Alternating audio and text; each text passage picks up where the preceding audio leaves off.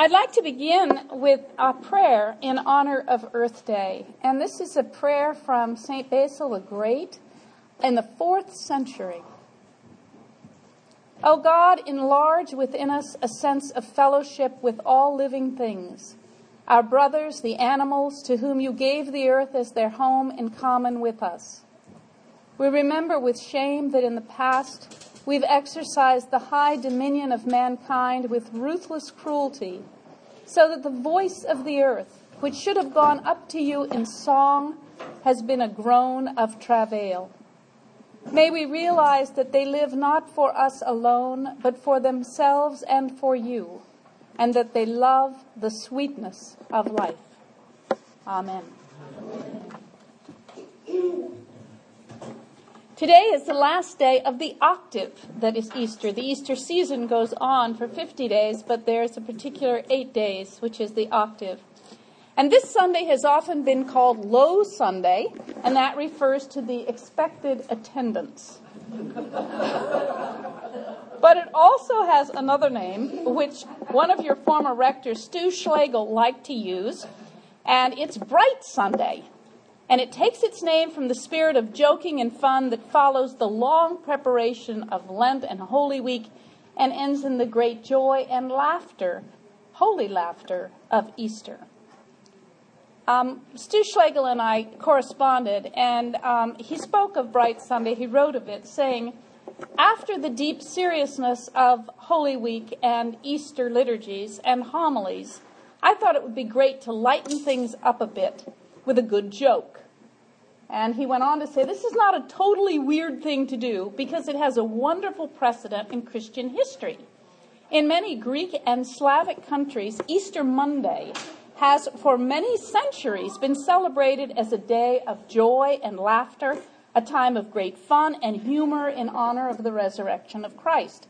So why not carry that note of joy on for a while with some good Christian playfulness? The custom was rooted in the musings of the early church. Theologians like Augustine, Gregory of Nyssa, who was a brother of Basil the Great, whose prayer you heard, and St. John Chrysostom, who all believed that God played a practical joke on the devil by raising Jesus from the dead. Risus Paschalis, the Easter laugh, they called it. And it's remained a tradition in some Orthodox churches. Father Schlegel concluded, Martin Luther once said, God is not a God of sadness, God is a God of joy. Even gloomy old John Calvin, another of the great reformers, said, sour godliness is the devil's religion. And so today, when our lessons give the disciple Peter voice in both the first lesson and the epistle, and the gospel tells of Thomas seeking to see and know if Jesus had really been risen in the flesh, let's explore the lessons, but with a good mix of levity. I'll begin by sharing a few bits of humor that Stu Schlegel sent to me. Do you know what you get if you mix a termite with a praying mantis? You get a bug that prays before it eats your house. The next one is a true story about Robert Runcie, the previous Archbishop of Canterbury. He said that once he had to take a train from one city to another in England, and when he got on the passenger car, he found that all the other passengers in the car were inmates of a mental institution being taken on an excursion. The mental hospital attendant was counting the patients to be sure they were all there. He counted 1, 2, 3, 4, 5. When he came to Runcie, he didn't recognize him, and he said, "Who are you?" Runcie replied, "I am the Archbishop of Canterbury." The attendant smiled and, pointing at him, continued counting 6, 7, 8, 9.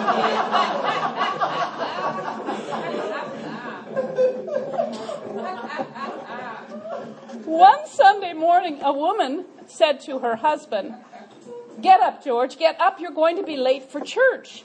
He rolled over and said, "I don't want to go to church. I am sick of church.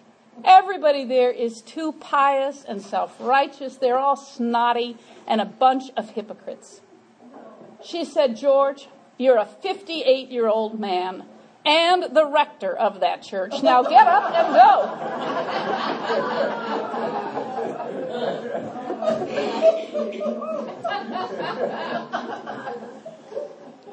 After a service, a little boy asked the rector what the marble plaque in the narthex meant. The priest solemnly replied that it listed all the brave men and women from the parish who had died in the service.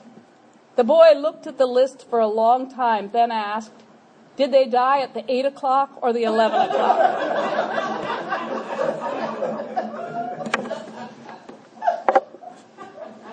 I wish I had a good joke to share with you about the disciples, especially Thomas or Peter, but I don't. And actually, I'm hoping some of you may bring me some.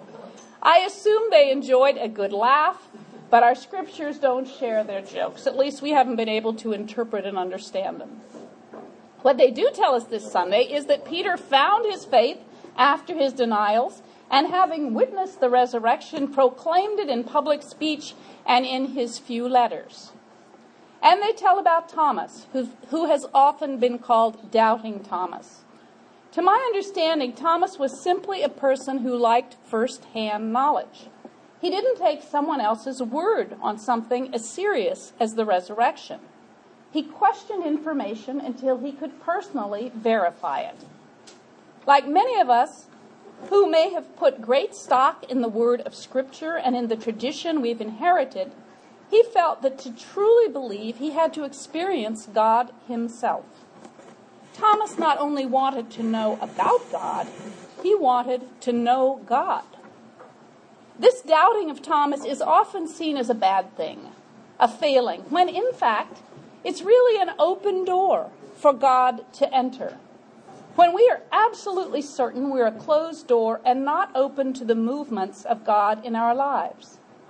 Rabbi Abraham Heschel once said, I shudder at the thought of a society ruled by people who are absolutely certain of their wisdom, by people to whom everything in the world is crystal clear, whose minds hold no mystery, no uncertainty.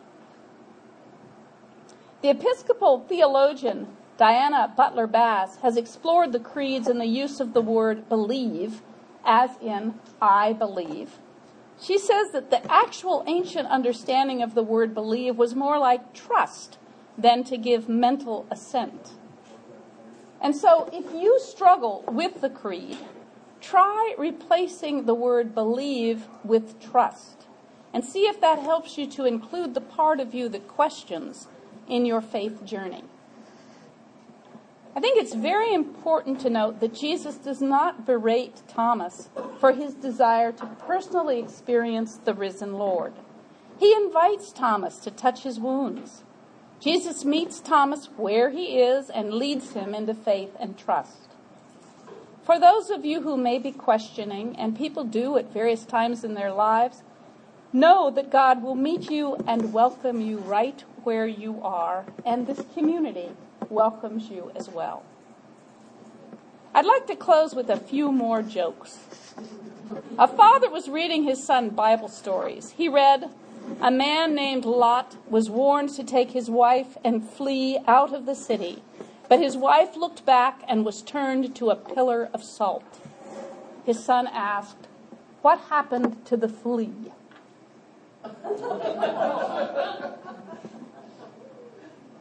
A wife had invited a number of people to dinner.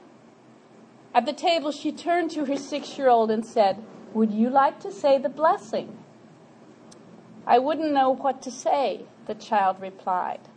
Just say what you have heard Mommy say, the mother responded.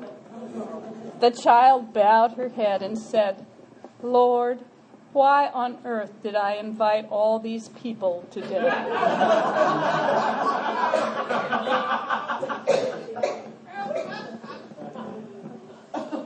And here are some answers to religion questions from elementary school kids who were at a church school. They were asked questions about both the Old and New Testaments, and here are some of the answers.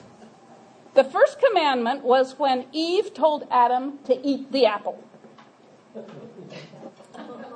Noah's wife was called Joan of Arc. Moses went up Mount Sinai to get the 10 Amendments. Joshua led the Hebrews in the Battle of Jericho. Solomon, one of David's sons, had 300 wives and 700 porcupines.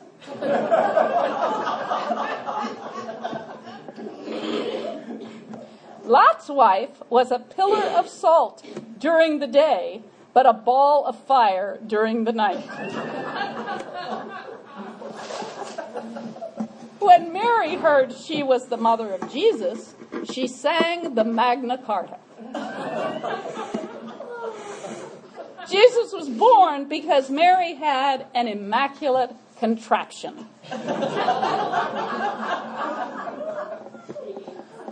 One of the opossums was St. Matthew. St. Paul cavorted to Christianity and preached holy acrimony, which is another name for marriage.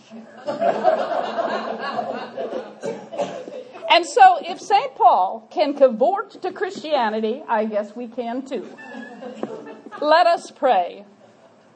Holy One, may our faith help us to quit the despair of human life and put our troubles and vanities into proper perspective. May it give us lives passionate for justice, rooted in kindness, and echoing the great laughter of heaven. Amen.